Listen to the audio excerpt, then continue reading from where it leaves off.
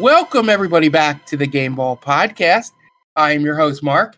I guess officially happy 2023, everyone, since we are recording this in the new year. So it looks like it's going to be an action-packed year in terms of game releases. So fingers crossed that we'll have some fun throughout this year. But let's start this recording off with a bang. We actually have a guest with us. First, let's get the normal out of the way. Tom, how you doing? I'm tired, Mark. Yep.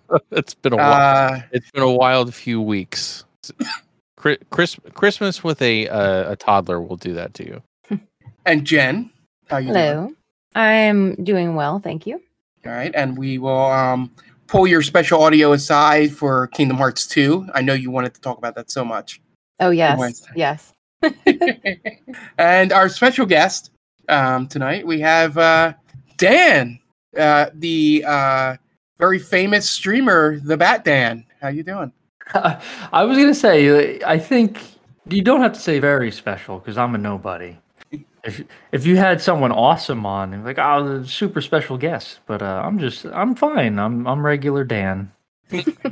Thank you for having me. You're not Robe Bro today for this? It is cold, but no, I'm wearing a fleece right now. He's fleece bro. I was gonna say, are you trying to? Is this kind of like a? Are you coming on to me, Mark? What are you wearing right now? Oh, Jen knows this from when I used. That's a whole other podcast, Dan. Yeah. Jen knows this. I like to cosplay as what's that D&D killer? Oh, the Spirit. The Spirit. Mm-hmm. Butt ass nude. Yep. What? Well, this is something new to me. Is this like canon? Whatever this thing is, this creature spirit. Yeah, I think how it started was Jen was cosplaying, or maybe it was you and Michelle were cosplaying. Yeah, as one of the killers, and someone in the chat said, "So who's Mark?" I think it might have been Mayton. Yeah, probably. Yeah, and I was like, "I'm the Spirit because I'm in the nude." The Spirit is one of the killers in Dead by Daylight, Dan. Yeah, and she's in her like basic cosmetics. She is pretty much like a naked woman. She's like slashed into pieces so you can't see anything. Yeah. That was the joke, that Mark was cosplaying as Spirit, but he was off cam. So I didn't have a camera on me. Gotcha. All right. See, this is. It's a deep cut. It's a deep cut. You're all cut up now, Dan. Yeah, Everyone knows. I don't have bits only on TC Tam. Damn. Yeah, you like to spread it out. That goes back to Cool Hair Kate and Karen, the old days. Yep. So, I'm trying to think who should be. Dan, why don't we start with you? Because I think you might only have one or two games. What have you been playing? I've only been playing the South Park game, South Park's The Stick of Truth. Ooh. I've been streaming that the past it's a really good one. Week and a half. Yeah, it's fun. Mm-hmm. It's very. It's not dirty at all. It's very very clean. You totally appropriate. You should let your children play it. All ages. E for everybody. Since this is game podcast. Rated E for everybody. Sure it is. Yeah, it's. I watched gameplay of it a few years ago, maybe like 2 years ago. I'd say I watched the gameplay of it, and I liked what I saw, but I was like, I don't know if I'd ever buy this. It's and you mentioned this, Tom, in one of my streams. It's very Final Fantasy-ish, and I'm not a big Final Fantasy guy. But I've been watching South Park since it came on in the late 90s. So it's enough to pique my interest and get me through the turn-based combat style. All the words. Yeah. What's good about it is the cinematics are like watching a South Park cartoon. So I'm okay with that because, like I said, I watch it. So... It's you're playing through a South Park episode, and all the heavy hitters are there. So they pulled out all the stops with this. I don't know if I'm gonna play the Fractured Butthole. Yeah, I heard that's not as good because that's more along the lines of the superhero genre. Yeah. Right? I think it's like Coon and Friends. That's From what I saw with that, the gameplay is more or less the same, but they changed the combat system. Yeah. And from what I saw, it wasn't. It looked okay, but I wasn't really digging it. But we'll see. It was on sale on Steam for $7. So like, oh, even if I don't like it, it's $7. It's not going to break the bank. Wow, do you hear that, Jen? Yeah, I know. He's making some real progress. It's only $7. Yeah. No, but the difference, Dan, between the two is that the first one is very much a love letter to people that watch from the beginning up to a certain point in the story. And if you haven't really watched much of the new stuff, the Fractured Butthole, you might not connect with it as well, unless if you still watch all the new stuff. When did Fractured Butthole come out? Like 2018? Yeah, but it's sort of like this will cut off way before this game was like the one you're playing, like the storyline. Mm-hmm. It's much more rooted in the first, I would say, 10 years, maybe less, of storyline for South Park, because I haven't watched it in a long time, and I knew everything that went on and all the inside jokes of the Stick of Truth. Yeah. But for the second one, the whole thing revolves around the PC Principal. A PC Principal, yeah. I remember him. Yeah. So I don't know how far into the story you go, but that's really the difference is they seem to make a pretty good like split between the two audiences. They had like people that picked up on it late and people, so that's the only thing going in. Like just if, that it sort of just goes along the progression of the show. Makes sense. Yeah. You can't keep it rooted in the same, in the past. You got to bring everyone up to speed essentially. Yeah. And that's more of a warning also to the audience for anybody who was thinking about it. But yeah, I think the I just love the integration of I think it's like Facebook or whatever they call it. In Stick of Truth. They have Twitter in Stick of Truth because they'll say, "Oh, we intercepted a message on Twitter," and Cartman will say, "You mean you shot down one of their ravens?" And I'm like, "Oh yeah." So they do a good job integrating fantasy and real life. Yeah, it's pretty fun. It's great. Yeah, so and streaming's going well with that? Yeah, so far. I haven't had any problems with it, thankfully. It's a good game to stream because it's comical on its own, so I don't really need to make any, or I don't have to try to be funny. It's funny on its own, so it's a big help. All right, Jen, you weren't here last episode. Mm-hmm. So what have you been playing? So I've been playing Dead by Daylight as usual. I finished the holiday event. I actually, I feel like, and everyone probably had the same thing happen to them. The holidays came up so quickly and then went by so quickly, but there was so much going on that I really didn't get to play a ton of my favorite games and their holiday events. I only finished the Phasma one. So for Dead by Daylight, they actually extended the event because it was so buggy that they just kept having to fix things. So they kept extending it, which was nice. I'm shocked. Yeah, it's shocking. It was like every couple of days, it was like, oh, we released a patch to fix this issue. So I think it ended a day or two ago. It went much longer than it should have, I think. But I got to finish most of that, which was nice. So that's been fun. I don't think anything new to report with DBD, really. Same with Phasmo. I have been playing Ark as well. Ark was a game that I kind of fell off of for a little bit. It was pretty much right after, actually, I said on this podcast, I don't think I'm ever going to get bored of Ark. And then I think I jinxed myself. I reached a point where I had these goals that I completed, and then I just didn't know what to do next. I'm like, I guess I'll play something else. But I came back to it, and my friends who were on the server, my dinosaurs had all died. So they helped me get new dinosaurs, and I'm on a much more advanced track now with like the technology of my base and stuff. So that's been fun. The one thing I've seen of Ark is that there was a video, I think it's on TikTok, of a guy playing with his friend, and they're like fighting a T-Rex, and the friend's like, "No, go in the water. It's fine. It'll be fine." And then the T-Rex follows him in the water and starts chasing them underwater. Yeah. And the guy's like, no, go away, no. Yep, that can happen. Actually, our friend Maiten that we mentioned a little while ago, he's in the server as well, and he was obsessed with breeding the T-Rexes at one point. And when you like all the dinosaurs have stats.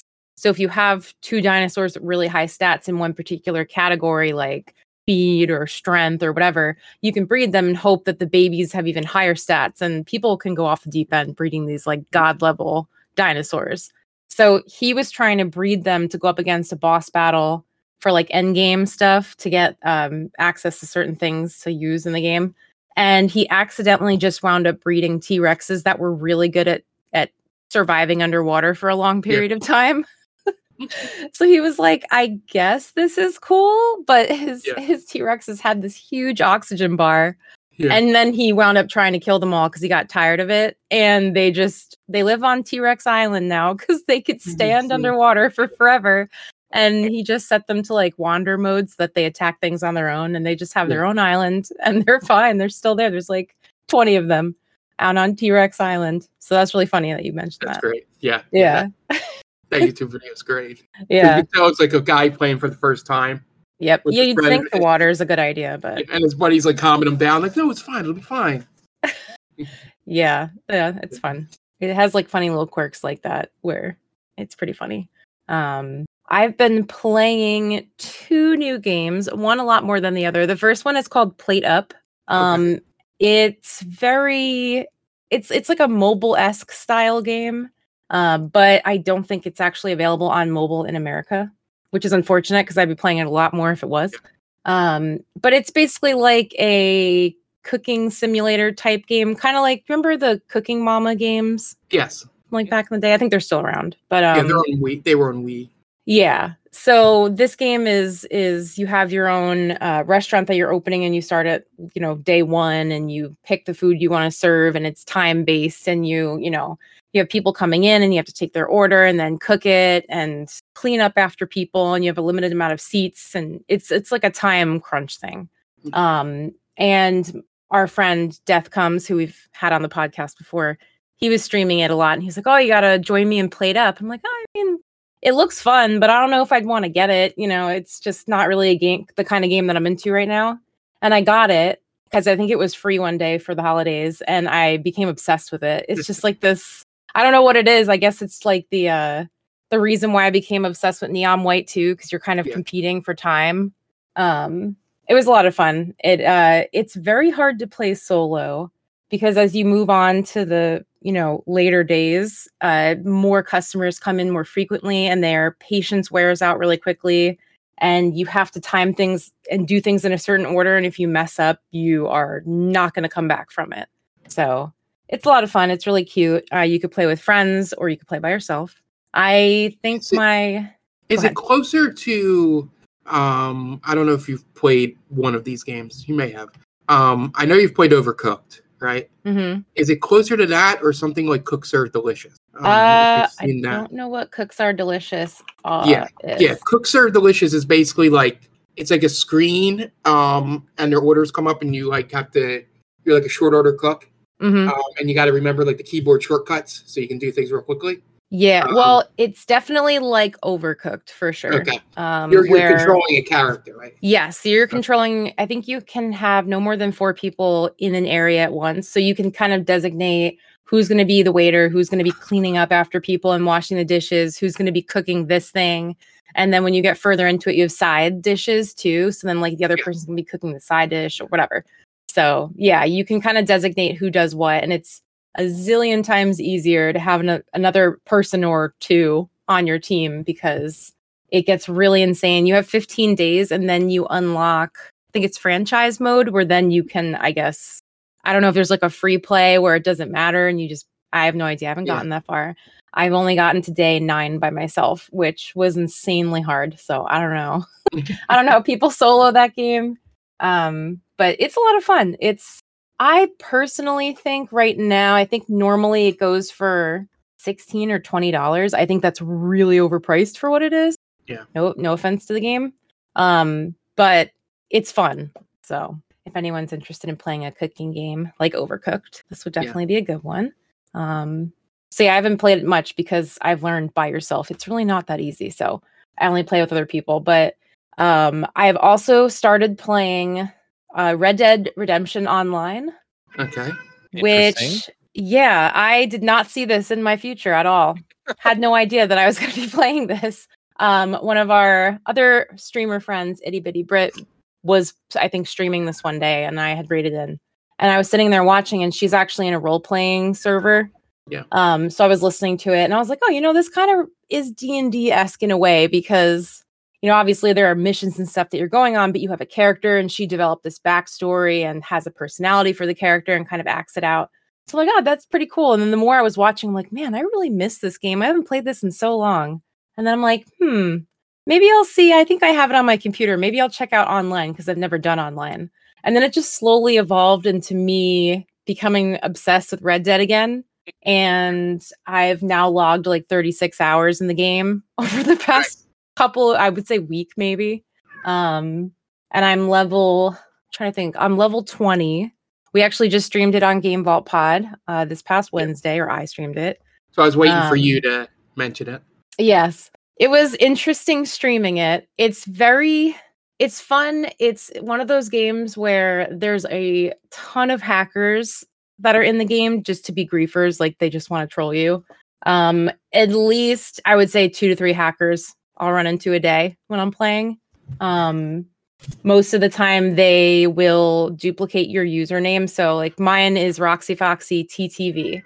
And it's like ROXII, and it's spelled a certain way where there's no one in the world that's going to think of the same exact name as me.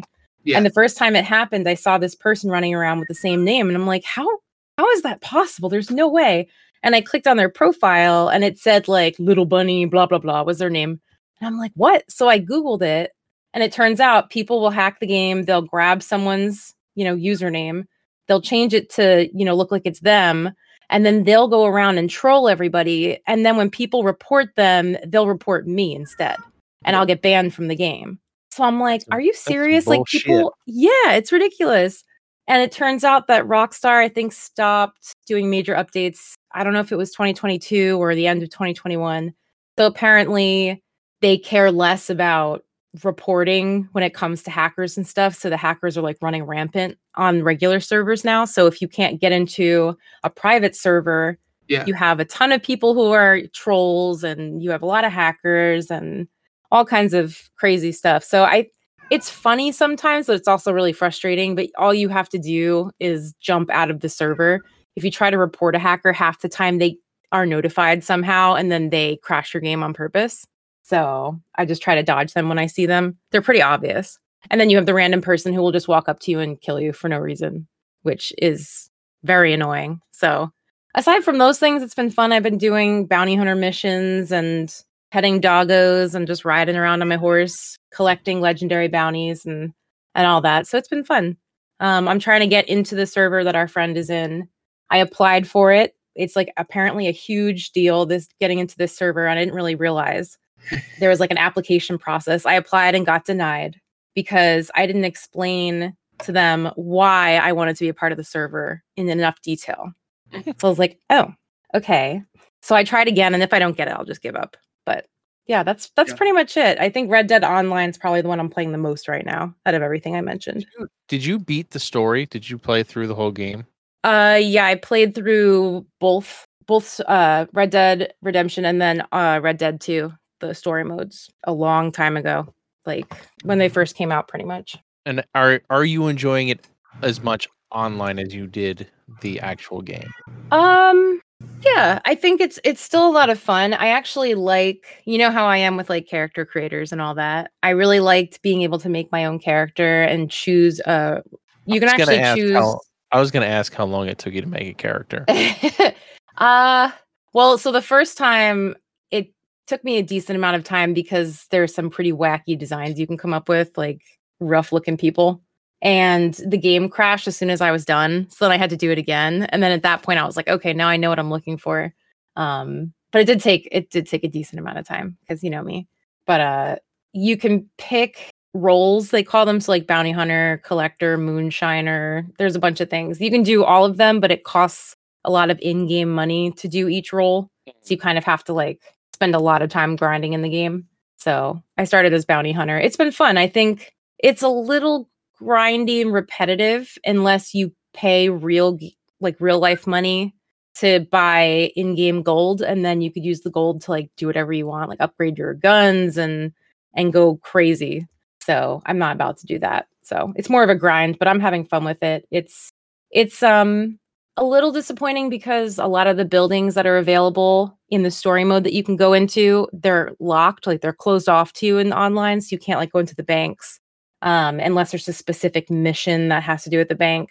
You can't like walk into some of the stores; they're all closed up. So it's a little bit more restricted, but it's still very open world, which is nice. That's cool. Yeah, it's a lot of fun. If anyone wants to play, let me know because I'm out there getting my butt whooped by random trolls. So yeah, you can message, I suppose. All right. Tom, what have you been up to? So I have put a little more time into Need for Speed Unbound. The jury's still out for me. I don't know why. I have not gotten a full grasp on the handling the way I had in other games. For whatever reason, because they decided to make you able to drift a car or do like a standard turn in the same game. Like usually you had to pick one that you were going to do. You were going to have a drift style car or you were going to have a grip style car. But now you can do both with the same car. So it makes it difficult to adjust to the handling. So I still haven't quite gotten a handle on that yet. But so far it's still been fun. I need more time before I can give it a definitive good or bad.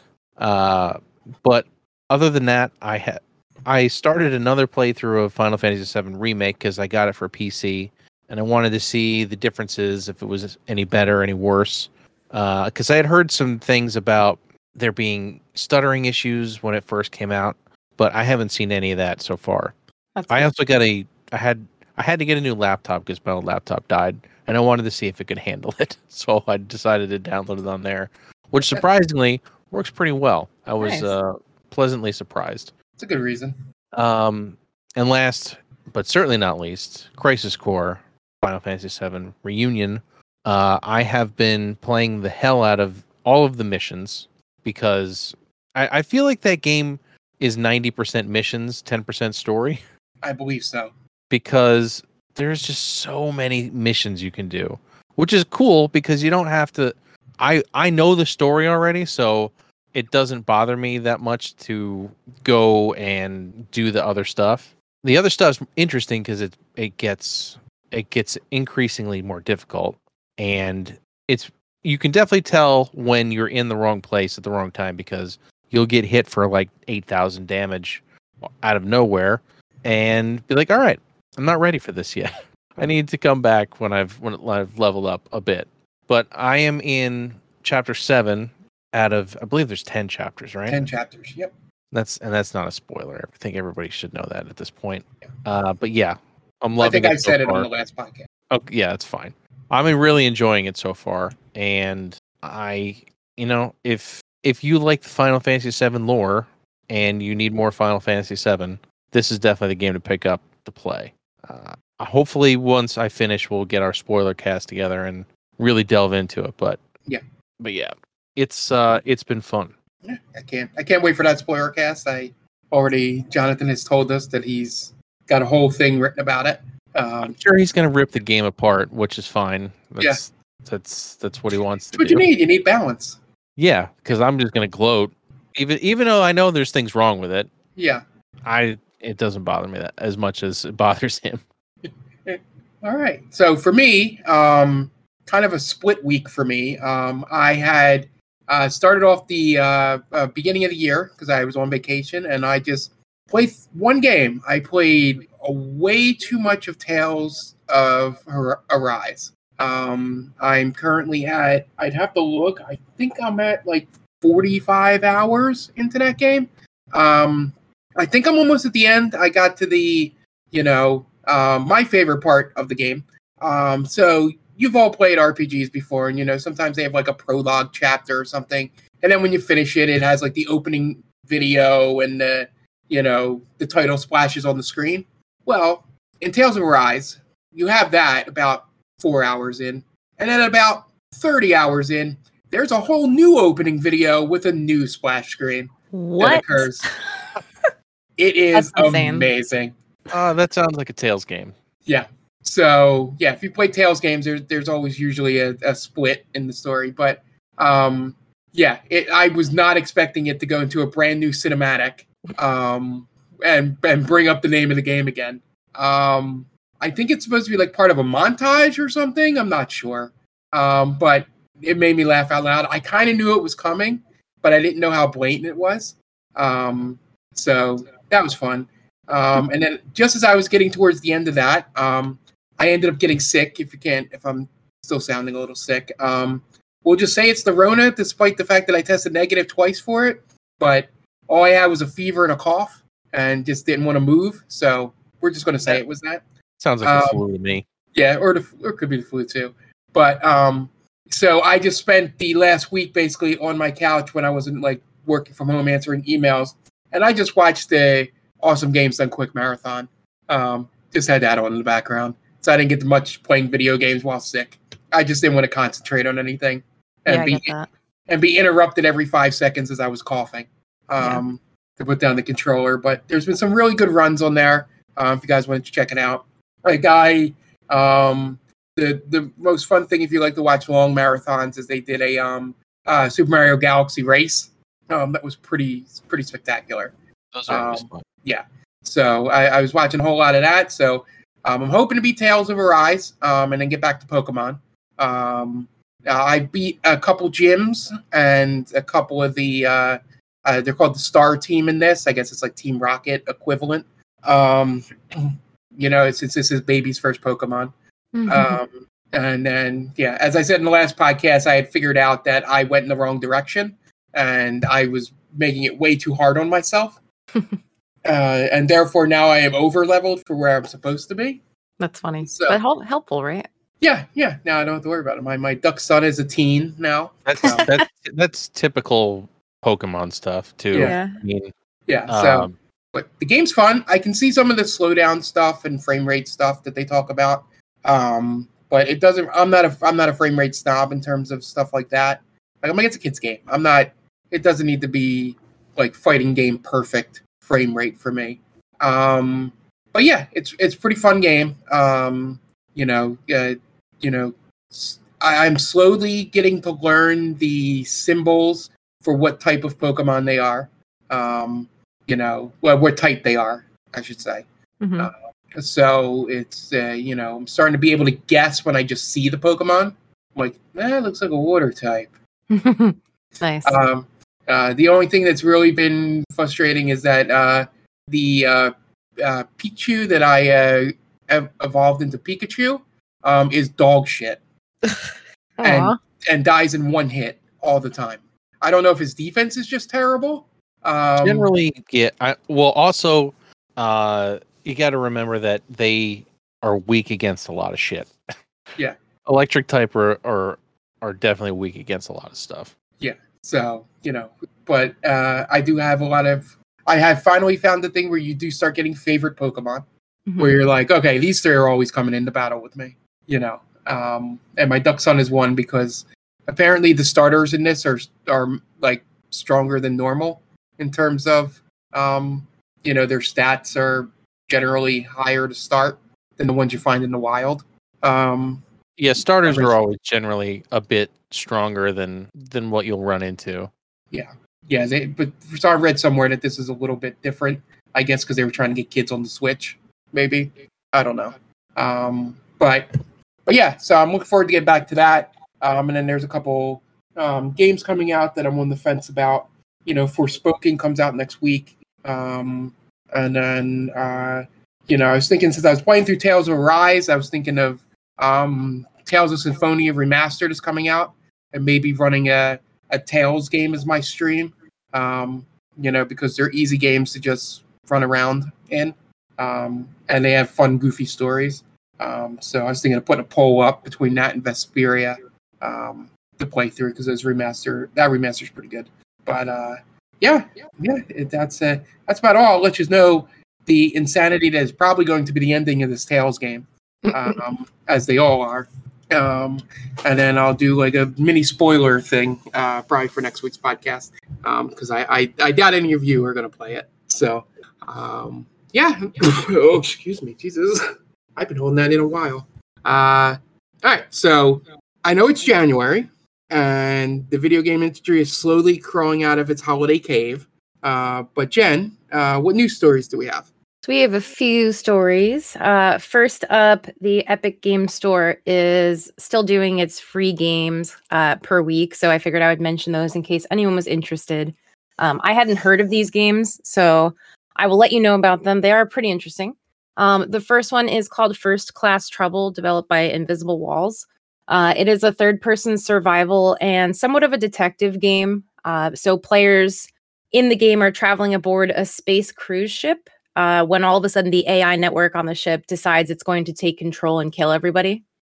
So as the player, you have to shut down the AI while also trying to figure out the people among you, which one of them are actually android imposters. So that's the detective aspect. So if you're into that kind of stuff, that might be for you. So check that out.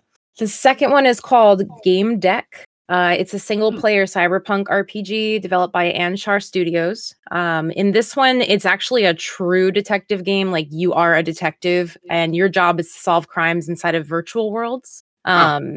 Yeah, so you're basically interviewing witnesses and suspects, and, you know, as a detective would, you're trying to figure out who's lying and who may be innocent. And it's one of those choice games where whatever you choose, it impacts the story and the direction that it goes in. And then the last... I wonder if it has the technology from LA Noire. It's probably not that high end. I don't know. Yeah, I'm not sure. Yeah, used to do the old, when they look up and left, they're lying. Yeah, maybe. I don't know. The old doubt button. Yeah. Right. The last one is called Divine Knockout, or DKO. It's a Redbeard Games and Hi-Res studio game. This one was the most interesting to me. It is a third-person 3D multiplayer fighting game. Your goal is to beat your opponent and knock them off of the stage that you're fighting on.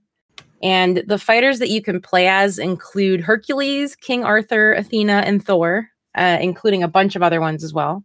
They have a couple of game modes. There's the regular mode, which is like a 3 versus 3 battle, where each round you have different rules or goals to follow to indicate who wins in the end. And then they also have 2v2 and 1v1, and those are strictly combat and KO focused. But it looks really cute. It has like an anime chibi-like style design. So I think it has some potential. And I like the fact that you can play with friends and stuff on there. So it might be like a cute little fun free thing to pick up and try out. But all three of these games are currently for free on the Epic Store. So you have until January 19th to pick them up. And then if you miss it, they'll just, move on to 3 other free games. So yeah, at least they're being a little more catering to what would be like PC people than what Xbox has been putting out. So yeah, if you have a PC, I would have Epic and Steam ready for their free games. Yeah, definitely. I know I mentioned before Played Up. I'm pretty sure Played Up, I can't remember if I think I got it through Steam. But yeah, there's some pretty interesting games that you might not even have heard of before. Just always check them out because you never know what you might want to play. There was like I think it's called Kerbal with a K. It was a space, like a rockets and space style game. Space program. Yeah, Kerbal Space Program. And my friend's currently, I think he might have beaten it by now, but he was playing through it, and it's pretty advanced. It's kind of like, it reminded me of the level of knowledge you have to like play Farming Simulator enough. You know what I mean? Like, it's very involved. It's legitimate, like aerospace, like math. Yes. Like you need to not know it deeply, but you need to like think that way. Like, yeah, and like know what the different parts of a rocket are called, and like when to like equip things and when not to, and like and vector speed and all that. Yeah, it's pretty crazy. But I enjoyed watching my friend stream it. He had someone who I forget what he does for a living, but he knew all that stuff. So he was kind of guiding him through it. And it was pretty cool. They built a rocket and they went into orbit, and he was guiding him on like thruster speeds and all this stuff. So I was like, wow, this is like legit. But it's just an example of the interesting games you can come across when maybe you haven't even heard of it, but you might be interested. So always check out Epic and Steam, especially around now when they're doing all these freebies and stuff. So moving on, As many of us know, and I'm sure Tom is extra excited for this, the Dead Space remake is rapidly approaching. Yeah, he's so excited. It's set to come out on January 27th. So if you've been following, this game like I have been, you're probably also excited to play through it. It's got a new game. It's a brand new game where there's a lot of upgrades. Like they're supposed to be improving the storyline and the characters and different environments within the game. So it'll be nice to play something that's an old favorite, but also has like a brand new face to it. They're going to be launching it for PS5, Xbox Series X, and PC, including Steam. And I think Steam is trying to stand out a little bit from the competition. So they've actually come up with an extra incentive to inspire more people to pre-order through them. Yeah.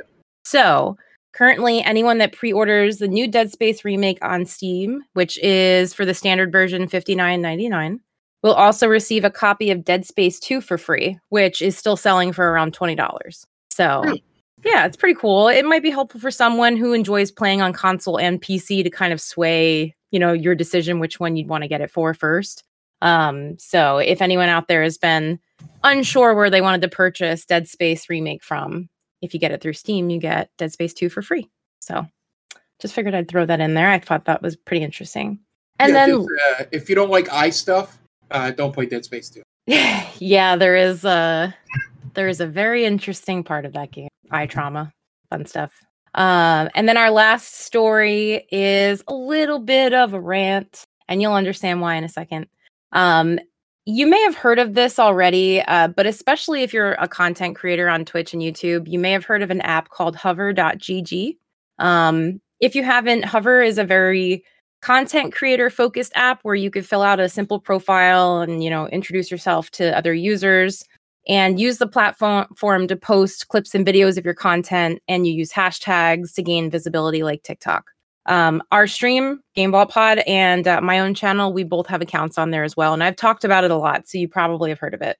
But on January 5th of this year, everyone started noticing that they couldn't log into the app. Like everyone was getting this weird network error message. And then as the day went on, people also noticed that the official Hover Twitter account @ShareOnHover and their Discord had mysteriously vanished. And it turns out Hover shut down on January 5th with absolutely no explanation or warning.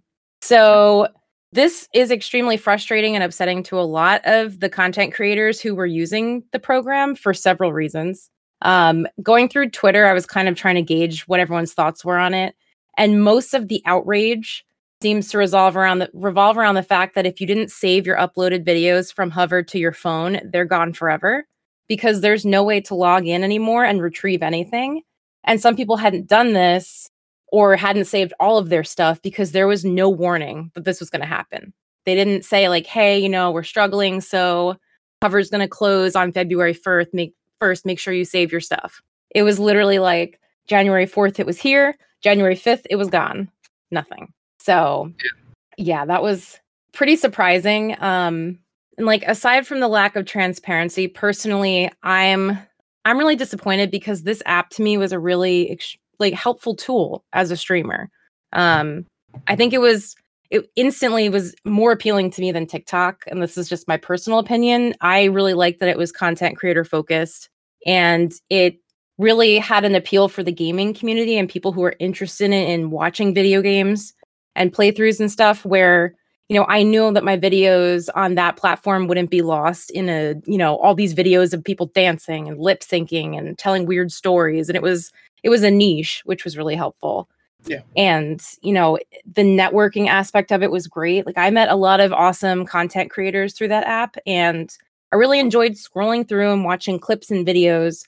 And I wasn't trying to I'm not scrolling in between videos for forever trying to find something that I was actually interested in, because again, it was very focused in on what I wanted to look at. And, when you found someone on there that you liked, the app allowed you to link right to that person's stream. And if you were following someone, the app also had a section where if they were live, it would list everyone that was live. So that was giving them the extra visibility where, I haven't checked this person out and they're live. All I had to do is click the button and it would put me right to Twitch. So it was really easy. And I know a lot of people found me through Hover. I found a lot of people through Hover. One content creator that I'm friends with, he put so much time and dedication into his content on that app. It really helped people find him and realize what an awesome content creator he was. And he's now partnered on Twitch. Yeah. So it's really helpful. They had like daily and weekly challenges where creators could submit their videos depending on the category, and you could win prizes like money prizes, and got a lot of exposure that way. And the devs would be live with other streamers hosting these challenges, which there was a ton of engagement.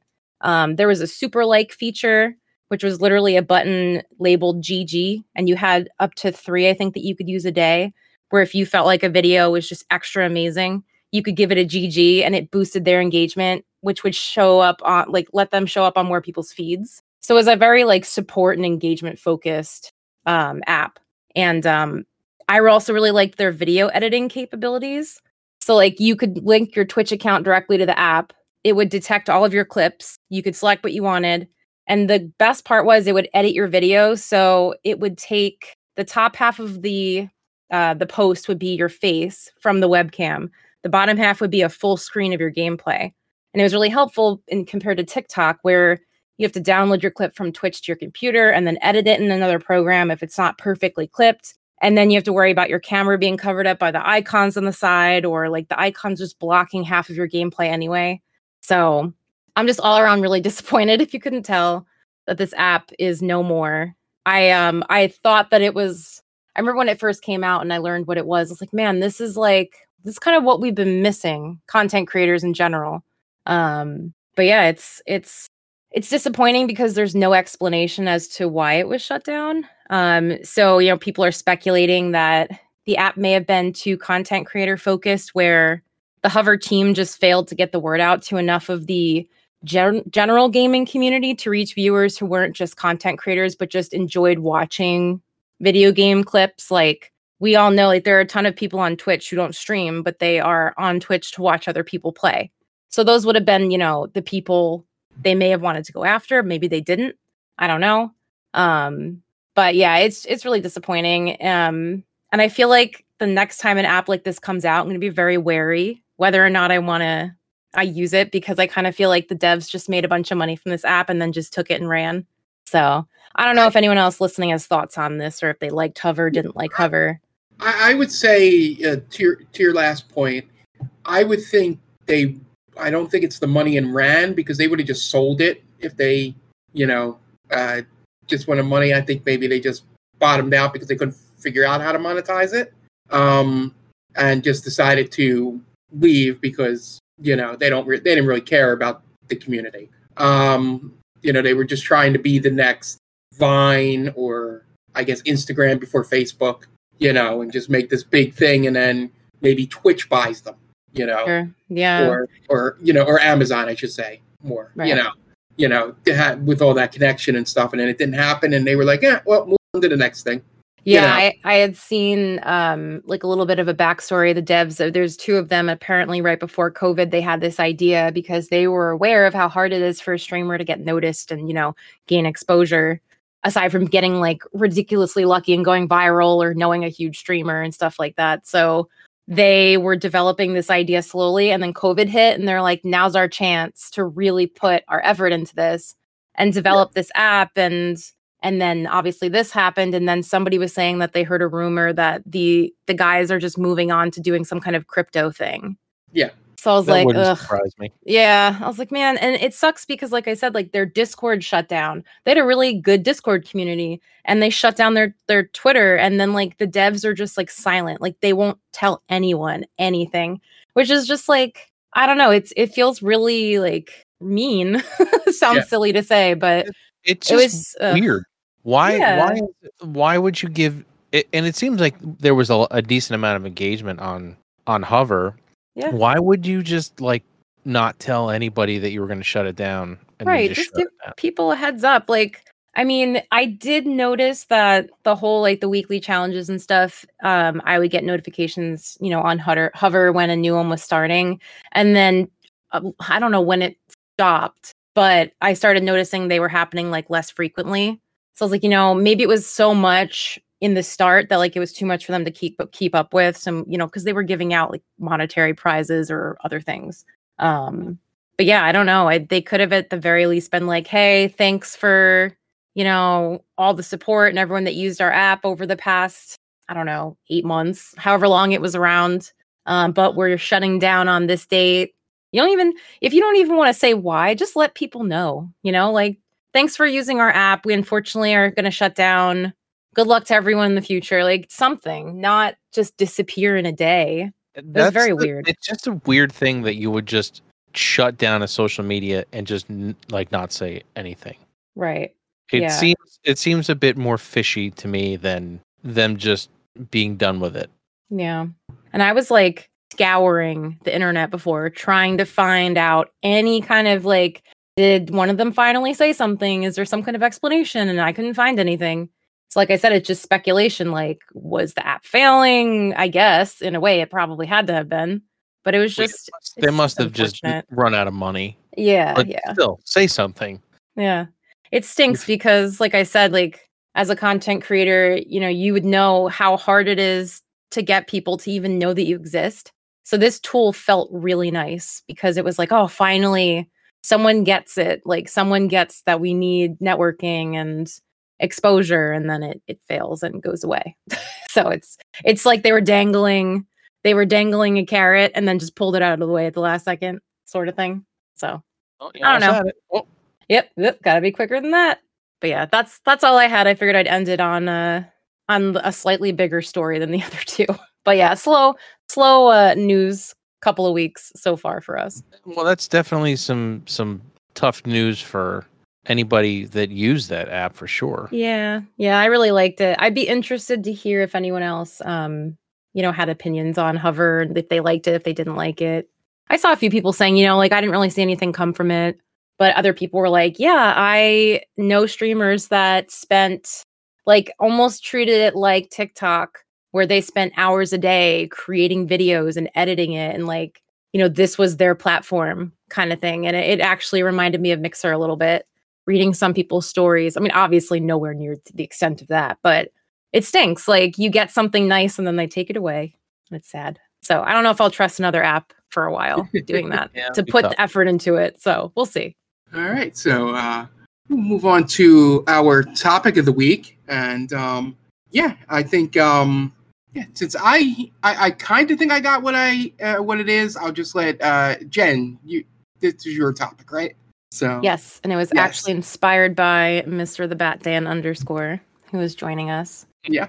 So go ahead and explain to the audience. Sure. So the topic is basically games you can play blindfolded, and not necessarily literally blindfolded. It's more like, what are some games that you've played so much it's like second nature, muscle memory, where if you could close your eyes, you're confident that you could navigate through the maps and the levels, or have a clear image of where items are and where everything is located, where if most people need to play with their full senses, but you even could potentially be under some kind of handicap or something like that, where you could still make your way through the game. So these are games that you could literally play blindfolded if you had to, and you'd still do a decent job at them. Yeah, I don't know. Dan, were you prepared for this, or should the three of us just roll with it? I can go. I think. I'll let you go. I gave him a heads up. Okay. Yeah. She told me ahead of time. One of them is definitely Donkey Kong Country 2. I could probably play that. Again, not blindfolded, but I know my way around Donkey Kong Country 2. And probably the other game, I'm trying to think if there's anything else other than the one I have picked. We'll come back around to you. Well, no, I have it. I wanted to see if I could think of another one, but yeah, no, we do like round robin. So, okay. Oh. Okay. So Donkey Kong Country 2 is mine then. Yeah, as was for those of us who joined for the Extra Life. By the way, I forgot that we didn't mention last week. Thank you so much for donating to Extra Life. We eclipsed 2,000 between me and Roxy Fox, or us and Roxy, I should say. And the Bat Dan. I made $20. So 25. That's more than zero. So exactly. Anything is better than nothing. as they say, Dan, $20 is $20. Right? That is true, yes. You do a lot with $20. Yeah. Mhm. Yeah. God, we forgot his name. Went to the thrift shop with $20. Oh, Macklemore. Yeah. Yep. That's a great song. God, So- we're old. That is Yep. an old song. Yeah. So, but on the stream, Dan played through the entirety of Donkey Kong Country. That was 2, right? That you beat? Yes. Oh no, actually, I beat the original. first one. Yeah, Donkey first Kong one. Country. Yeah. But yeah, even I did showing play you, the second one, but I didn't beat it. Yeah. I got tired. I got tired. It was Understandably. It was like 3 in the morning or 4 in the morning. Yeah. Yeah. See, that's like a testament, though. Like, you're so good at Donkey Kong 2, Country 2, that you could be half dead and you're like still doing well. Way better than I Yeah. could ever do it fully awake. I got to the castle part of the map, and then I just kind of like started dying with like really silly deaths that no one would, no one should die from. I was like, all right, I think it's time to call it quits. You haven't Yep, seen me that's play how you know. Donkey Kong Country, no. I have seen you play Donkey Kong Country. Dying to things people shouldn't die to. I swear, back when I was 9 years old playing Super Mario Brothers for the first time, I probably died at the first Goomba. Oh, well, I'm sure we all did. Yeah. No one knew what it was. So, Tom, what is yours? Or your first one? So my first one, speaking of the first Goomba, is the original Super Mario Brothers. Nice. I feel like the first 2 or 3 worlds I could do almost blindfolded, just from doing it over and over and over and over again. Because when I was a kid, we only had 4 or 5 games. So the original Super Mario Brothers was one of those games, and it got played quite a lot. Yeah. Is it one of those that somebody could ask you about something in a certain level and you'd be able to sort of parse where they are? Probably. Yeah.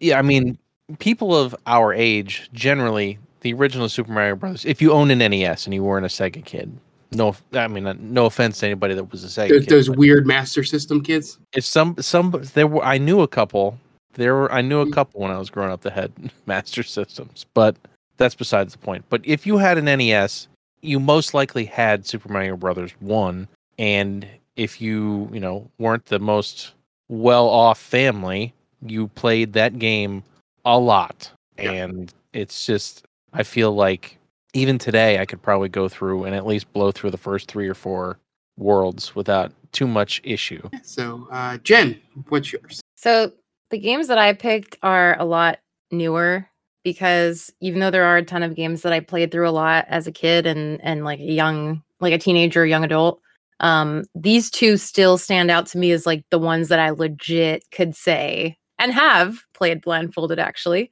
So the first one is Phasmo. I literally played this game blindfolded, where I had to have someone like guide me through where the front door was, because I couldn't see anything at all. Obviously you need to be able to see what you're doing in this game in order to survive it. But when I was blindfolded, I knew the literal house that we were at. I can imagine like basically how many steps it would take to get up to the front door. Every room, the location of all the closets and the furniture, all that kind of stuff. Yeah. This is, a game I know every single map, aside from, I will say, the newest Asylum maps, because I hardly play there because I don't really like them that much still. But I know how to use every piece of equipment, the ghosts' little tendencies and hints that, can give them away. And it's a game that relies heavily, obviously, on investigation, where sometimes you have to make an educated guess depending on the difficulty that you're playing at. And, there are definitely still times when I make stupid mistakes or I get unlucky and like the ghost traps me in a room and I die. But I always go in with a strategy. And I think the knowledge of playing the game so much still puts me in the best position to win when I do win. And this is a game where I can now solo this really easily, where it took me a decent amount of practicing to get to that point. Because you need to be aware of like your sanity level and the potential of you being hunted. And playing alone, I feel like you waste a lot more time having to bring in equipment, and you're using a limited number of things at one time. Whereas a team, you have one person in the van watching the sanity and the cameras, and there's 3 other people in the house doing the investigating and the evidence collecting. So I definitely can play by myself easily. And like I said, I literally played blindfolded and survived. Yay. So yeah, it's definitely Phasmo is one of those games where, you know, I could play it forever. And I think I'll always be on top of knowing where everything is as they come out with more updates. Yeah. So my first one, let me just get the obvious one out of the way. Yep. I don't know if I could play it blindfolded. But I could probably direct anyone to any chest in Link to the Past. And I thank the randomizer for that. The only thing I can't do anymore, which I would have to get back in practice with, is knowing in the vanilla game which chest had what thing. Just because randomizer has ruined that. Sure, yeah. But if you ask me where a chest is, like, I've been to all these places in the overworld, and I'm like, have you gone down here and done this? And oh, that's a cave?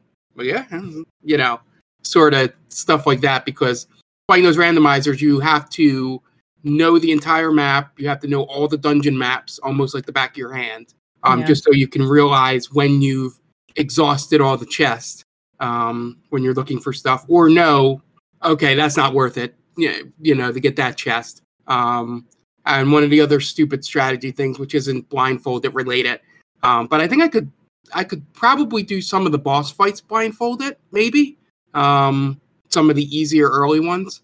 But you know, is the fact that I've got with the randomizers, I've gotten to the point where I can realize what chests are remaining, if they have an item I need or not in them. Like if I go, oh, there's 5 chests in here, I've gotten 2 items, but I haven't gotten the map, the big key, or the compass yet. Okay, that means there's no other item left in this you know. So it's just one of those back of the hand things from playing through, you know, all those randomizers.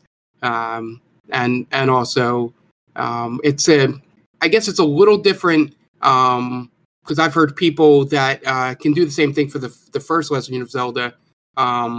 Is just because they had to do it by, you know, drawing out the map and sort of that whole memorization pen to paper, you know, is a little bit simpler in that, you know, you sort of can memorize it faster. But that's why I'm a little glad that this game is slightly more simplified in the fact that, you know, it does have, you know, the maps that are easy to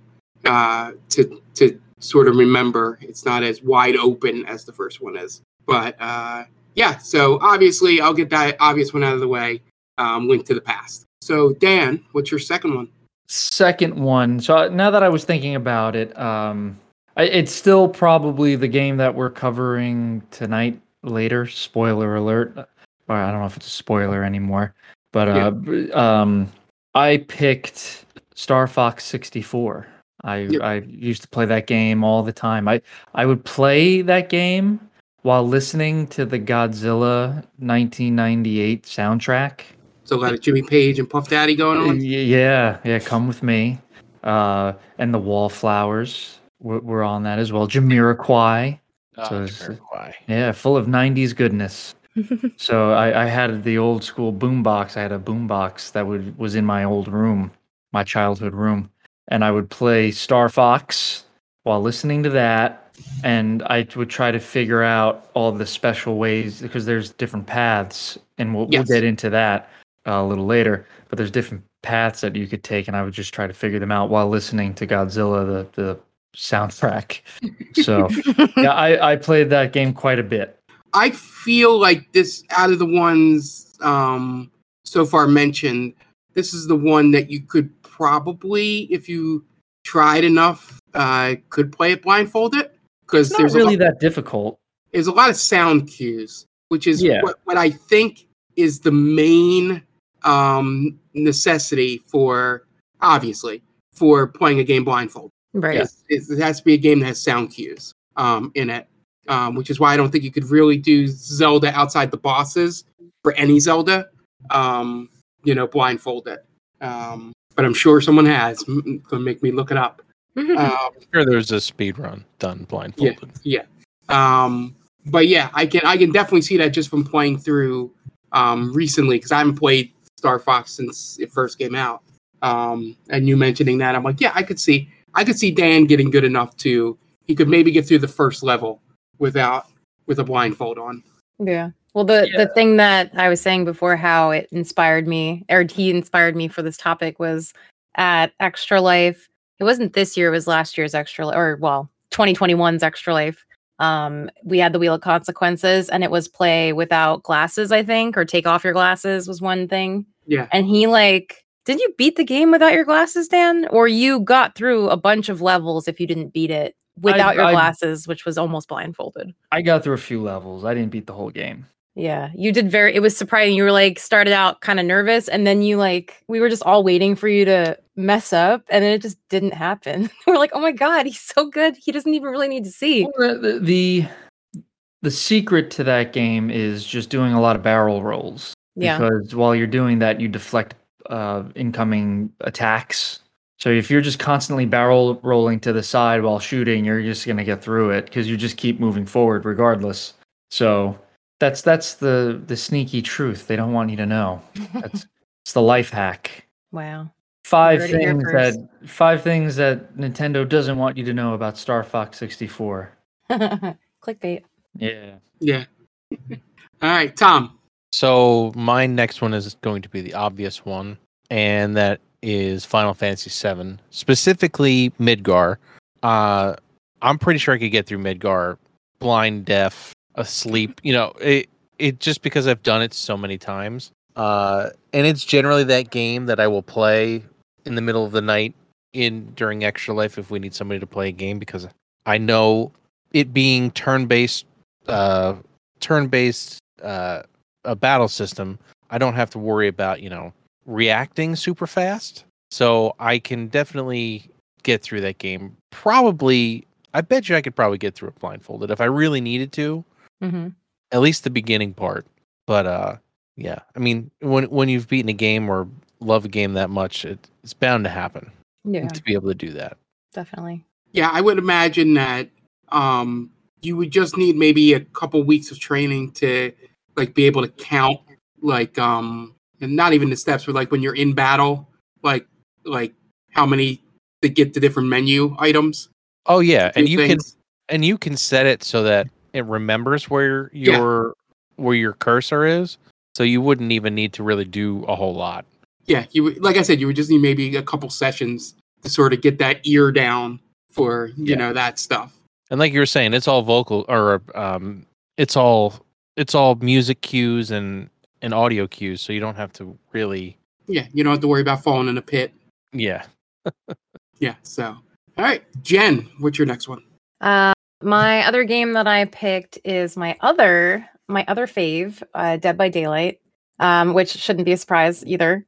Pretty much for the same reasons that I mentioned as Phasmo made it on this list. So, I've put a literal thousands of hours in the game, learning the maps, the perks for both the killers and survivors, and also doing a lot of personal research on how to improve gameplay, like looping the killers efficiently and gathering, tricks for how to play certain ways during different type of in-game situations. Dead by Daylight is definitely a game that might seem kind of simple, in its basics at first, but there are a ton of details that you need to learn if you really care about getting better. And once you dive in, you're like, oh, this button opens up a whole blood web. And what is this thing? What is this thing? There's a lot of reading. And it's really important to know the maps. As any other multiplayer game, if you're in a chase, you need to know where to go and not corner yourself, or how to get out of a chase. It's really important to know what all of the perks do. And I should have looked this up beforehand. Every survivor comes with 3 perks, and there's probably about 25 survivors. And then the same for killers. There's so many, and there's also extra built-in perks. There's so many things that all do different things. And knowing what they all are and what they do will help you build an effective perk loadout that fits what you want out of the game, and it fits your gameplay. So, if you're a survivor and you're a good looper, you want perks that assist you in being able to run the killer for as long as possible. And if you're not so good at that, you may want perks that help you doing generators faster, or, altruistic perks where you can help your team remain healthy. Or as the killer, you want perk builds that make sense to run together, maybe to, really slow down generator process or progress, or bleed out survivors, or, give you the best chance at winning as the killer. And like there's a huge emphasis on teamwork, especially if you're not playing with friends, knowing when not to rush in for a save. If, there's a certain killer that's face camping, generators aren't done. There's all these different situations. There's specific in-game lingo, which I'm trying to avoid using because I've been called out for in the past. It's like its own language. I guess to put it simply, this is a game where I've played it so much and I've tried to put a lot of effort into learning and like improving my own gameplay. Like I said before, I played as killer partially blindfolded. I was wearing that stupid baby mask during this year's Extra Life, and it actually also mostly muffled my hearing as well because it was the thicker plastic. Yeah. So not only was I almost totally blind through the little eye holes, I also could barely hear what was going on, and I still did pretty well. So I feel like that fit in well with the category in itself. But yeah, this was another one of my favorites that I could probably play blindfolded, I guess, if I had to. Yeah. I feel that all that game needs to do to have somebody try to do a blindfold run at like a GDQ or something, or some fun stream, is just get rid of the skill checks. Oh, yeah. Or if the skill checks always had the bar in the same spot. Yeah, something like that. That's the only thing that's like random. Right. The sound in that game is so important. Like if you're not playing with headphones, you're at such a disadvantage even because you could tell directionally where the killer is coming from. You could hear survivors breathing. Sometimes there are perks to make it louder. So you could totally, I feel like that's true without the skill checks. It's pretty much, it was a lot easier anyway to be totally blindfolded and play. Yeah. And it'd be fun to see someone if there's a way to do that. Mm-hmm. But the one I'm going to choose is one that's very famous for blindfold. And I feel I would need a few months or more of training to actually attempt this. But I can get through probably, which is the easy part of the game, the first 2 circuits of Mike Tyson's Punch-Out without much trouble. And, I feel I've been able to do it so well visually that I've never really trained myself for the ear part, which is very, the sound part, which is how people like, I believe it's Sinister One and stuff like that, that I've run it at GDQs and other events where they beat the entire game, including Mike Tyson, blindfolded. There's 2 runs. You watch the one where the guy does it on his own, and then there's a blindfolded run where 2 of them are blindfolded and they each use one half of the controller to get through it, and they beat the game both times. Wow. So it's already a game that everyone knows you could do blindfolded. And I feel I've gotten enough practice with at least those first 2 circuits that if I train myself for the hearing part of it, which would be, an accomplishment for me from personal physical disabilities. But the only one that I actually use, there's 2 I use sound cues for. And I think you have to, even if you're looking at it, when you're fighting, Tiger, I use the sound to know when to block down when he's doing his Tiger Punch. And with Bald Bull when he's charging, like to get the timing, like I count in my head with the stomps of when to hit him to knock him out. But I feel that's a game that, given some practice, I could at least make an attempt at it and probably lose to Glass Joe. But Mike Tyson's Punch-Out is definitely a game that I know at least the first 8 boxers or 9 boxers or whatever it is pretty well at this point. But that was the first one that came to my mind for this. But it's really fun. I don't know if again, it's my yearly recommendation. Anyone out there listening to go watch those speedruns. They are probably the biggest skilled speedruns I've seen ever. So Mike Tyson's Punch-Out's mine here. Does anyone else have any others? I just have the 2. I kind of have an honorable mention. Okay. I Because feel I'm out like, too. So yeah, my honorable mention would be Tony Hawk's Pro Skater, the original. I feel like I can remember where everything is, like the secret tape and everything else. I feel like I could walk anybody through that game if I really need to. Let's go to the blindfolded part here, Tom. Do you think you could do the opening map blindfolded and get like a high score on it? Probably. I think I could. Again, audio cues. There's a lot of audio cues in that game, so I feel like I could. Yeah, I could at least get a decent score, like one of the scores that are needed to get through the career mode.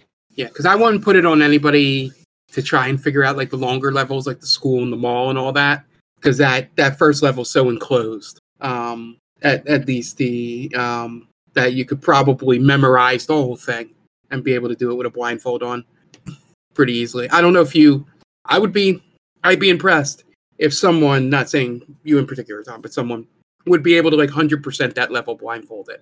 Like that would be impressive.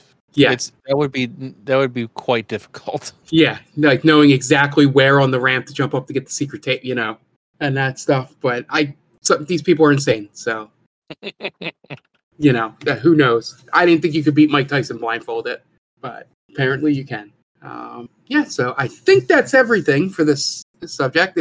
If you guys have any games that you feel, we'll do kind of a split topic here, as we did. If you think there's a game that you could definitely play blindfolded, or if you think you could play one of the games that we mentioned here, with blindfolds on, or if there's a game that you could have been one of the experts at the Nintendo helpline, they didn't need one of the books that they put in front of you for that job, and you could tell somebody where to get something without even a hesitation or even needing to see where they are in the game.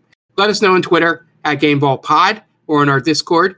GameBall Pod as well. We'll be happy to see your answers here. And as previously mentioned, move on to our Retro Roulette game this week, which was Star Fox 64. Now, Mark, before we get too far into it, I would like to hear what Jen's score would have been for Kingdom Hearts 2. On the spot, yeah. Jen. Yeah. So I really quickly will say I really loved playing that game again. And I remember, Tom, how you mentioned, like, as soon as it started up, it put you right back in, like, high school playing it. For me, I played it in college, but still it did the same thing. Like, it put me right back where I'm like, man, I remember, like, sitting in my dorm room with my friends and just playing through this. It was great. I had so much fun with it. I would give it... It's kind of hard to rate it because I want to rate it a 5 out of 5 because I love it. I'm going to give it like a 4.5 out of 5. I gave it a 5, so you're allowed to. Okay. It's just, it's such a good game. And there's really no complaints that I have about it at all. I had fun. I had so much fun, even with like in the beginning where you have to raise money or like collect money to get your ticket. Just running around and doing like one of the 3 different jobs that you could do. I did it so much. I feel like that I was like, wait, I definitely can be done now. I was like just trying to do things better. And I'm like, this is one of the reasons why I love this game so much, because it's just so much fun in all these different ways. So I'll say a 4.5 out of 5 for Kingdom Hearts 2. That's fair. Yeah. So yeah, I think I was like 4.5 as well. There as well. So good game. Not surprising. Great game. It's a classic for a reason. Yep. So this week's game, another classic. That for the I'm assuming this came out for what system? N64. Yeah, I know. I'm being sarcastic because the name is Star Fox 64. Okay. Yeah, one of my favorite naming conventions is Nintendo putting 64 in front of a lot of their first party games of this era. But this was a game that I haven't played since around, I guess, when it came out, because I would have rented it. I never owned it. And it is one of those things. I was talking to Tom when I streamed it. It sort of looked like how I remembered it looking, and not like going, oh yeah, that because it felt like it was like HD 720, when you played it for the first time back in the late 90s. But yeah, I think we all played it on the Switch Online. I played it on both. Yeah. So I have notes. Okay. Yeah, so I played it on there, and if you guys watched the stream, I played one section of it with a cat covering half the screen, and still did well. And I played the second half, and then realized that apparently the Pro controller, it sometimes has a hard time mapping the C buttons, or doing it consistently because it has to be on the right analog stick. So I was having trouble in some of the fights because I couldn't do quick 180 turns. I could only really barrel roll, which when a guy's behind you and you're trying to sort of do the Top Gun, go over the top and end up behind them, doesn't really work. So I kept dying at the one timed section when you're fighting the 4 pilots there. But I really enjoyed the game. It had the inverted controls that I enjoy, and the fact that it was just up and down was inverted and not left to right, because left to right invert breaks my brain, despite the fact that it should be the same idea, but I can get with the concept of pushing down to put the nose of a plane down and pushing up to bring it up, or back to bring it up, sort of the idea there. So I didn't have much trouble with the controls in that sense. I just wish I would have had the full range of controls to get a little further. But yeah, I probably would have been able to play more if I would have played on my totally legitimate N64. But I enjoyed the graphical upgrade for this. So we will. I guess we'll let Tom go because I think Dan's on here for a particular reason in regards to Jen's opinion. So we'll start with Tom and his notes. So I really enjoyed this game. I played it first on original hardware and using the original controller, and I tried using a more modern style controller that Retro Fighters put out, and it worked pretty well with both of them because they both had C buttons. And I found the game to be quite easy playing it on the original hardware. I think I made it halfway through the game pretty much without dying. And then I loaded up the Switch version, and I don't know what the deal was, but it made having the C buttons mapped to that analog stick made it like 10 times harder. I don't know why for certain games it makes sense. For Mario 64 and games that actually use it as a camera control, that it made it a lot more sense. But on the Switch, it made it way more difficult because you're using an analog input to try to input a digital input, if that makes sense. Digital is 0 or 1. Analog, there's a lot of in between. So if you don't hit it quite right, like Mark found out, it made it a lot more difficult. But other than that, the game it basically takes everything that Star Fox did on the Super Nintendo and makes it work. Yeah, because on the Super Nintendo, it was more. I feel like it was more of a proof of concept more than anything.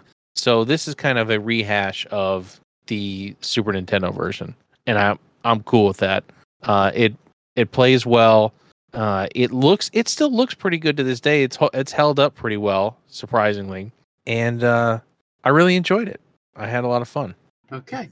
Well, I think the way we'll handle this is we'll give both Jen and Dan opening statements on this. So, Jen, you can go first. Okay. I am clearly in the minority on this when I say that I do not like this game. Never did, never will. And I feel as though it is silly and ridiculous. And I don't like the inverted controls. I played it on Switch. I don't know if there's a way to remap the controls on the 64. I don't think so. Okay. I had a really hard time, and I know if I actually gave it the effort and, really tried to get used to the controls and all of that, I would be better at it and therefore enjoy it more. But I don't want to because I didn't have fun. The music's fine. I was joking around with Dan before. It's like I was like, it's silly they have animals as like, you know, flight pilots and or whatever. And he's like, it's a game. It's supposed to be like I like kids for kids, I guess. And you know, it's just the characters. And I was like, yeah, but like the what's the frog's name? Slippy or something. Slippy's annoying as fuck. And like then you have the rabbit Peppy. character. What was his name? Blippy? Peppy. Sorry, I can't. He's like, you know, oh, let's go. And you're in a mission. And then he's like, well, I gotta go. Bye. And I'm like, oh, thanks. Just, you know, leave. That's because you didn't back him up, Jen. I know. Well, so yeah, I know. It wasn't fun. The controls being inverted, it was really hard for me not to either crash directly into the water or the ground or a mountain or fly up into the sky where it's like telling you need to come back down now.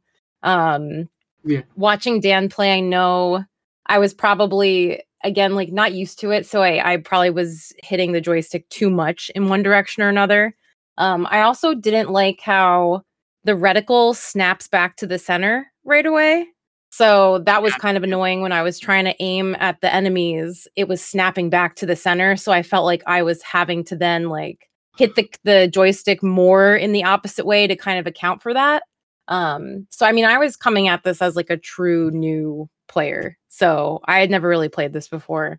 The first mission was easy enough. Like I beat it. I didn't, you know, avoid all damage or anything like that. But the second mission was like way harder and I didn't finish it because I kept dying. Like I'm trying to think of the part.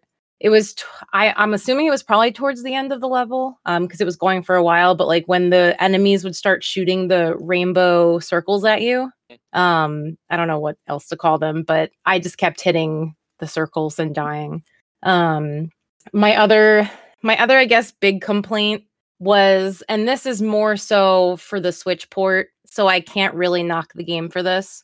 But on the Switch, it would tell you, you know, in the first mission, like Dan was saying before, like, oh, do a barrel roll or hit the brakes, whatever. And it would very quickly tell you the button to hit and then immediately leave the screen. And not only that, but it would tell you the N64 controls to use, not the Switch. So I was like, God damn it, I don't know what I'm doing. And he's like, oh, just, you know, you have to figure it out. And I'm like, yeah, but I don't enjoy this game enough to want to. Yeah. So yeah, I didn't have fun with it. I get why people like it because, you know, you have the characters who I'm sure are lovable and all that stuff. But yeah, it got on my nerves really bad. And he, of course, picks up the controller and he just gets through like 6 levels like that, like so easy. I'm like, oh, okay, that's fine, whatever. But yeah, I don't like this game at all. So he is here to defend its honor. Okay. So I guess somebody have needs at to. it, Dan. Yeah, I know. All right, Dan, your opening statement. It's such a simple game. Oh, damn. Okay. It's It so is, I mean, easy. he's not totally wrong. Yeah. Well, I'm not yeah, speaking okay. out of school here. It's you go up, down, left, right. And Okay. there's things flying at you. You avoid them. It's not difficult. And you've put in 100 hours in a game called Animal Crossing, where they own shops and they do all these crazy things on an island, but they can't fly fighter jets. That's a bridge too far. They can't do that. It's insane. It's make believe. I think Who cares? yeah. Go ahead. You can keep going. Yeah, who cares? It's make believe. It's cool. It's way better than how it used to look for the Super Nintendo, where it was basically polygons that weren't even rendered. It couldn't be a more simple game where you have to do nothing again but move up, down, left, and right. It moves you forward, and yeah, I get the controls aren't super easy at first, but once you know what they are, it's pretty simple. It's you press one button to speed up, one to slow down, one to shoot a bomb, and then you press down and I think it's down and Y, and you do a backflip, and that's pretty much it. There's really nothing to it. It's a good looking game. The characters are annoying. Your co-pilots. are annoying, but they're there just to give you advice. They don't really do anything else. The AI is terrible. Yeah, they don't. They definitely don't assist in any of the fights. No. Like, essentially, what they're there to do is tell you how to move to the special areas. Yeah. So in certain times, they'll tell you like, "Oh, shoot the switch," or like, "Oh, stop the train, do this, do that." And if you do what they tell you, you access a secret area of the game. It surprises me that you weren't able, or not able, you were so against wanting to learn it. Because again, it's not like, because I remember you would talk about Monster Hunter, and Monster Hunter, you would say, had these just ridiculous controls where you could do a ton of different things with it, and it was really hard to pick up. And this is the exact opposite, where there's only a few controls, and it'd probably take you a minute to learn if you wanted to. Yeah, I don't know what else to say. It's a very simple game. It's for kids, like you said, right? Mm-hmm. So they're not going to make it incredibly difficult. Yeah, not like us that had to play NES games. Yeah, I think for what it was, it's not meant to be too difficult, and it's not meant to be too easy. You know, you're going to die in certain parts, and the bosses range from ludicrously easy to somewhat difficult. The Star Wolf team is pretty hard, but they're not terrible. You might die once or twice, but you should be able to beat them after a few rounds. Yeah, and it's a decent looking game. It doesn't have a lot of variety, but because it's not meant to, it's a flight simulator essentially. Like there's a way to have the cockpit view. Yeah. Which I never like, because it severely limits your range of view. So you could literally just see what's in front of you. And then you would get warnings on if there's an attack coming from behind or from the sides or whatever. At the very end, you fight a giant monkey head. So you kind of have to take things with a grain of salt. Yeah. You know, I'm pretty sure that's who you fight in the Super Nintendo version as well. It's just it's pretty much. I think it's pretty much the same game. Yeah, essentially it is, right? They basically just redid the game. They quote unquote remastered the game for N64 because it finally had the processing power, essentially. Yeah. They just wanted to look how it was supposed to look the first time. I was offended by how quickly Jen put this game down. Well, to be fair, you weren't home when I played it the first time. I watched you play it before. That was the second time I ever played it. I told her the key is to barrel roll. If you barrel roll, you'll be fine. Like you'll get hit every now and then. Yeah. But you're more or less you're gonna make it to the end. And when Dan said, "Oh, just do a barrel roll," and I said, "How?" and he was like, "I don't know, figure it out." I'm like, "Well, that's part of the problem." So I'm coming into this as a new player that's never done it before. So I don't even have the instincts where, like, okay, on the N64, I remember it was this button. I don't know what the barrel roll does. I didn't know in game that it blocks bullets or whatever. And there are 7 buttons on that controller. You just got to figure it out. I can't be there for you every day. Oh my god! You know, I can't hold your hand, babe. The point is, for me as a new player, the fact that the directions on screen, even if they were true to the Switch controls that I was on, they were like they're only there for like a second. So I'm trying not to crash into a mountain, or I'm trying to like shoot at enemies, and they verbally will say like, "Oh, you know, hit the brakes or whatever," one time. And by the time that it registered that they're telling me what to do at the bottom of the screen, it left. So I might have seen like hold down, and I'm like, wait, it's down and what? Like, I panic. It's one of the relics of the instruction manual error. Sure, yeah. You know, where when the game was made, they expected you to have this, and right. You know, but I agree. You know, nowadays tutorials are a little more hand-holdy and not expecting. They know there's not a manual. You can just go read. You know, so that's really where the difference comes. Where some people complain about tutorials being, hand-holding too much. Well, that's because back in the day, 64 and all, and even definitely before that, sometimes the programmers would expect you to read the book before playing the game. Right. And I don't know why Nintendo doesn't make it easy to read the book in the pause menu. I don't even think you can.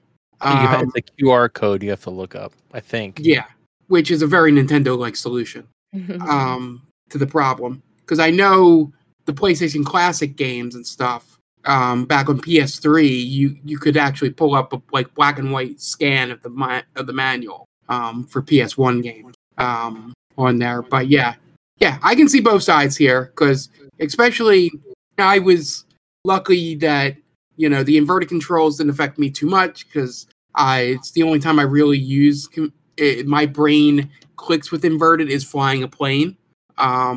So I didn't have too much trouble with that. Yeah. And then I can see from if you are using a non N64 controller and it gives you N64 controls, it kind of takes a while for your brain to register it, or and then it says it so fast that you're basically just experimenting at that point. So Jen's frustrations are definitely warranted. Also, you got to think we came from, because Jen, have you ever played the original Star Fox? No, but I know when Dan was saying they're practically polygons, I remember it looking like that. I remember, I think I might have seen him play it once, and I was like, because what the heck? It's trippy looking. If you've ever played that and then you played this, it's like, oh, I'm sure it's like this not is incredible. Being able to see and then being able to see. Yeah, I get that. Yeah, I mean, I know this is one of those games, classic games that people love. And my biggest point was what I just said about the controls and stuff, not necessarily the character design. I think it's silly, but I'm not going to truly hold that against it. It's interesting. It's like I was telling Dan off podcast before, you have a game like Metroid where some of the stuff in that game is real wild, and you're like, wow, someone thought of this crazy creature, and the music's crazy, but it works. It's got that horror theme, and it's weird in a creepy way. And in this, it's just silly weird. And there are parts of it that are very trippy with the bright flashing colors and the grids that you have to fly through and all of that. It's definitely a creative game. I'll give it that. But yeah, I haven't really played many flight simulators. I don't know if I'm more realistic, Microsoft Flight Sim or something. I don't know how I would feel about the, playing that. I think it would be cool, but I've never really played flight simulators, and I've never really, necessarily enjoyed them as much as I would a driving game, or another kind of simulator. Yeah. So I get the premise behind it is very simple. Like Dan said, you move in one of four directions, and you have some abilities like barrel rolling and stuff, and you have to shoot the enemies, but it is more complicated than that for sure. No, having to it's not. Okay. It's very, very simple. It couldn't be more simple. Sure. Well, I guess I'm an idiot, and it must be the best game ever. I'm not saying that. No? You said that. Okay. I didn't say that. Anyway, I feel like there's more to it than just moving your person around the screen and shooting at enemies. You definitely have to be used to the controls enough where you can easily maneuver around obstacles while also locking on and shooting the enemies. So it's definitely something that would take me a while to get used to. Because like I said, I'm not used to the whole inverted controls thing. I think you just didn't want to learn. Right? That's you even admitted it. You're like, I had no interest in learning. Right? It's not that I didn't have an interest in... There's a difference between having to memorize the controls, and I'm playing it on a controller that isn't even matching the game controls, what it's telling me to do. So that right there, like personally, is a huge disconnect in my brain for me. And some people can easily pick it up. Like you easily picked it up as soon as you figured out what buttons were what. For me, I can't do it. There's just something, I've done it before when we played other retro roulette games where I'm on like my generic Xbox ripoff controller and it's telling me, like PlayStation controls when I'm playing a game. And I'm like, I still can't get it down. It's just something in my brain that messes me up. So why do you think I picked it up so easily? Well, you love the game, No. and there's that, but there's another reason. You have enough, I guess, experience playing the original one to know that what is barrel roll the same thing like the bumper button, whatever that is on the N64. You're close. I think there's a better reason though. There's another reason. I can't quite figure it out. Could you help me out here? Why did I figure it out? Why do you think? Well, are we having marriage counseling on the? Yeah, this is getting a little personal, Dan. Yeah, I need to hear it. Why did I figure it out so quickly? Because I don't know. You played the game before. I don't know what else to tell you. I think you're just jelly. I'm not jelly. You're so jelly. I'm upstairs and you're in the basement. Yeah, that's why you're being so brazen right now. I come upstairs and you're gonna, I didn't mean it. We got to peel back the onion here. So you're recording down in the basement. I'm on the second floor. I can feel the envy. Oh my god! I can feel the Star Fox 64 envy radiating through the floorboards. It's toxic. It's not envy. It's danger. You're in danger. Yeah. You better be careful. You'll be sleeping in there tonight. It might be more comfortable. The dogs won't be on the bed. I won't have to worry about that. Okay.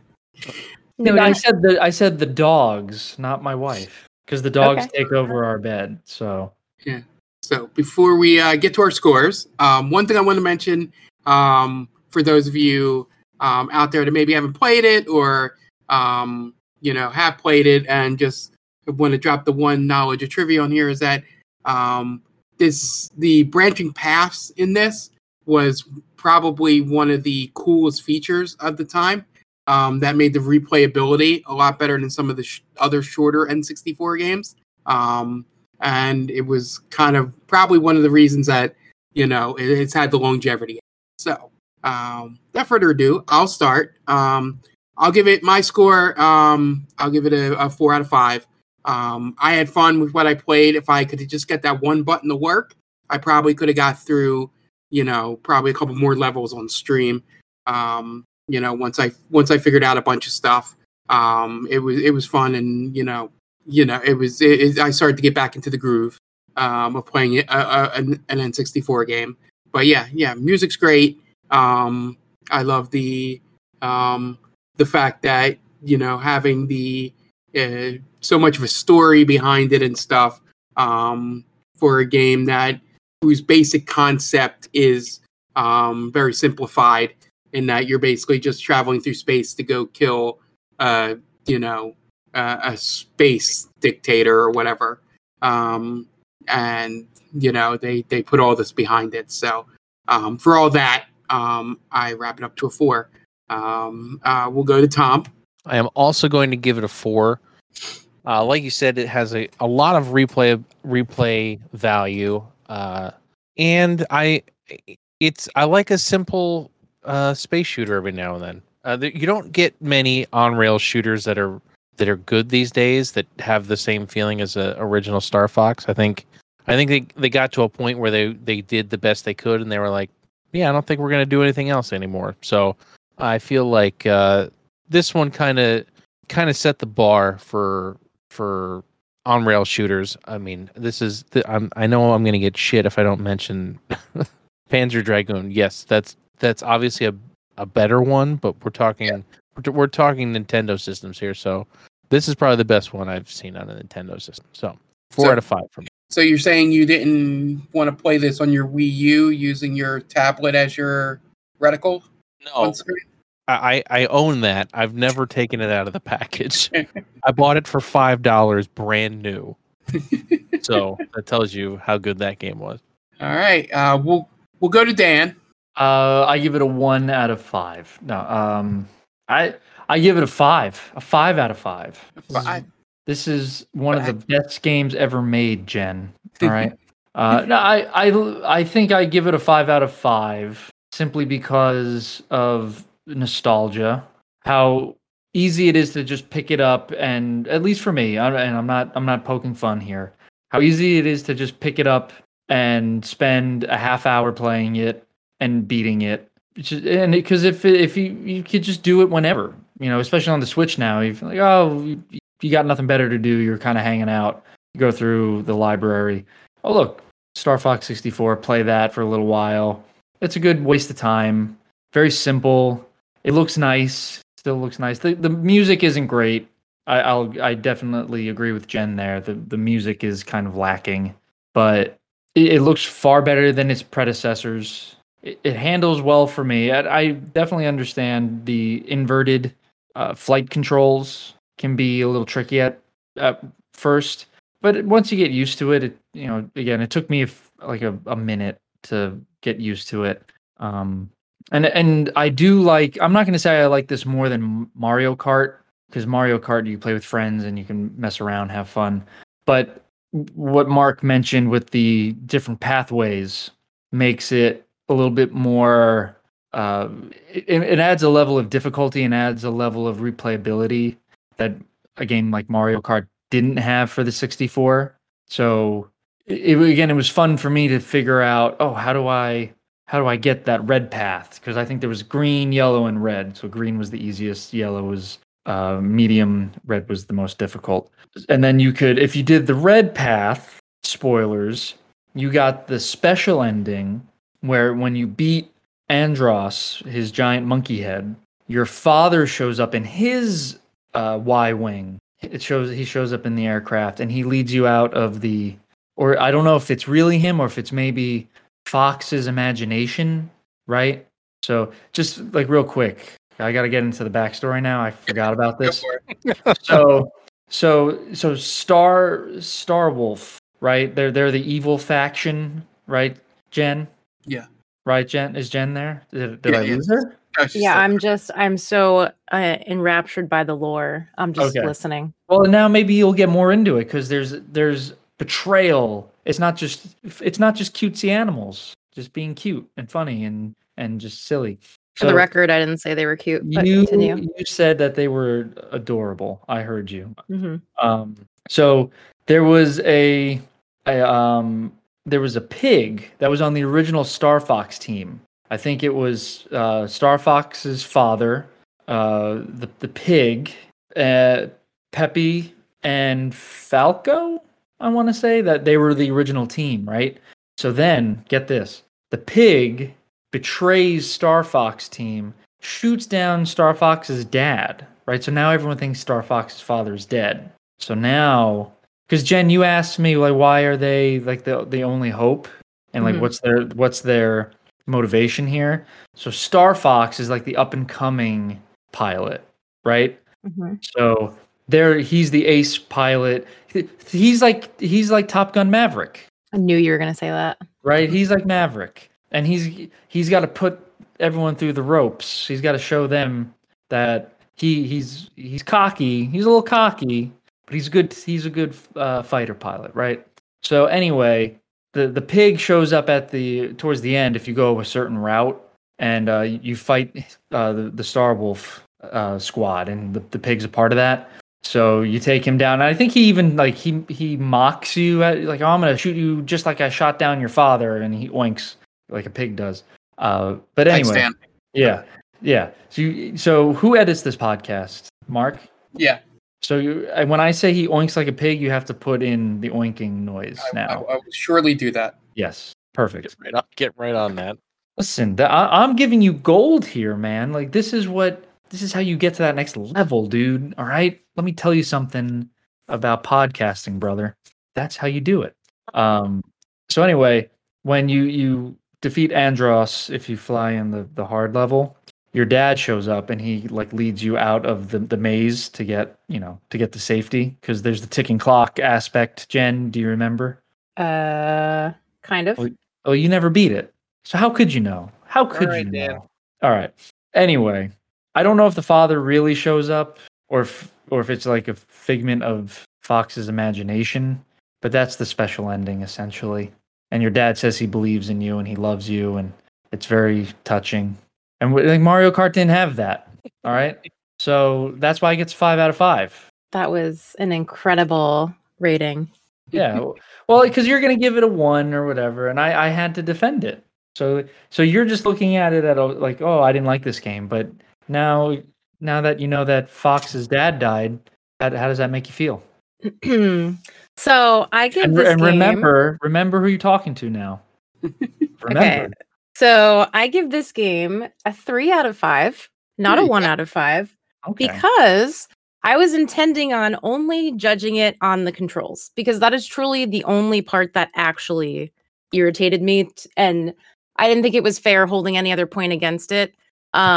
I am willing to play this on the N64 where I actually have that controller to see the difference between learning the controls with the actual buttons that the screen is telling you to use. And I would be happy to amend my score if I felt that it should be higher or lower based on that. But yeah, I'm rating it on the experience that I had. I didn't super enjoy the game, obviously. But I recognize that it's simple in the fact that it's a space shooter, like a flight simulator game. So it's not like, I didn't like the storyline, and I really didn't mind the music that much. Like, there wasn't one thing that just absolutely made my life miserable. It was just more so me, as Dan very kindly pointed out, that I didn't like the controls, and I had a hard time with it because of that. And obviously the fact that they give you a half a second to register what you are supposed to do in the beginning. So yeah, I give it a 3 out of 5. Like I said, I'm happy to play it on the original hardware. That way I have like a more accurate sense of the controls with the actual legit controller and all that. And I'll report back if anything changed with my opinion. I do recommend at least giving it a shot with a regular N64 controller. It's a lot different for sure. Yeah, I'm sure. Like nothing beats the feeling of a good controller in your hand. So I'm sure it'll help a lot. Oh, yeah, she did. She did say that. I mean, so literally, yeah. You weren't lying then. All right. So let's move on. Tom, let's spin that wheel.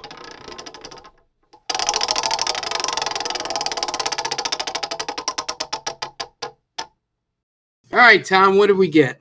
All right, we got Pokemon Leaf Green for the Game Boy Advance. Nice. Put some of my new Pokemon skills to work.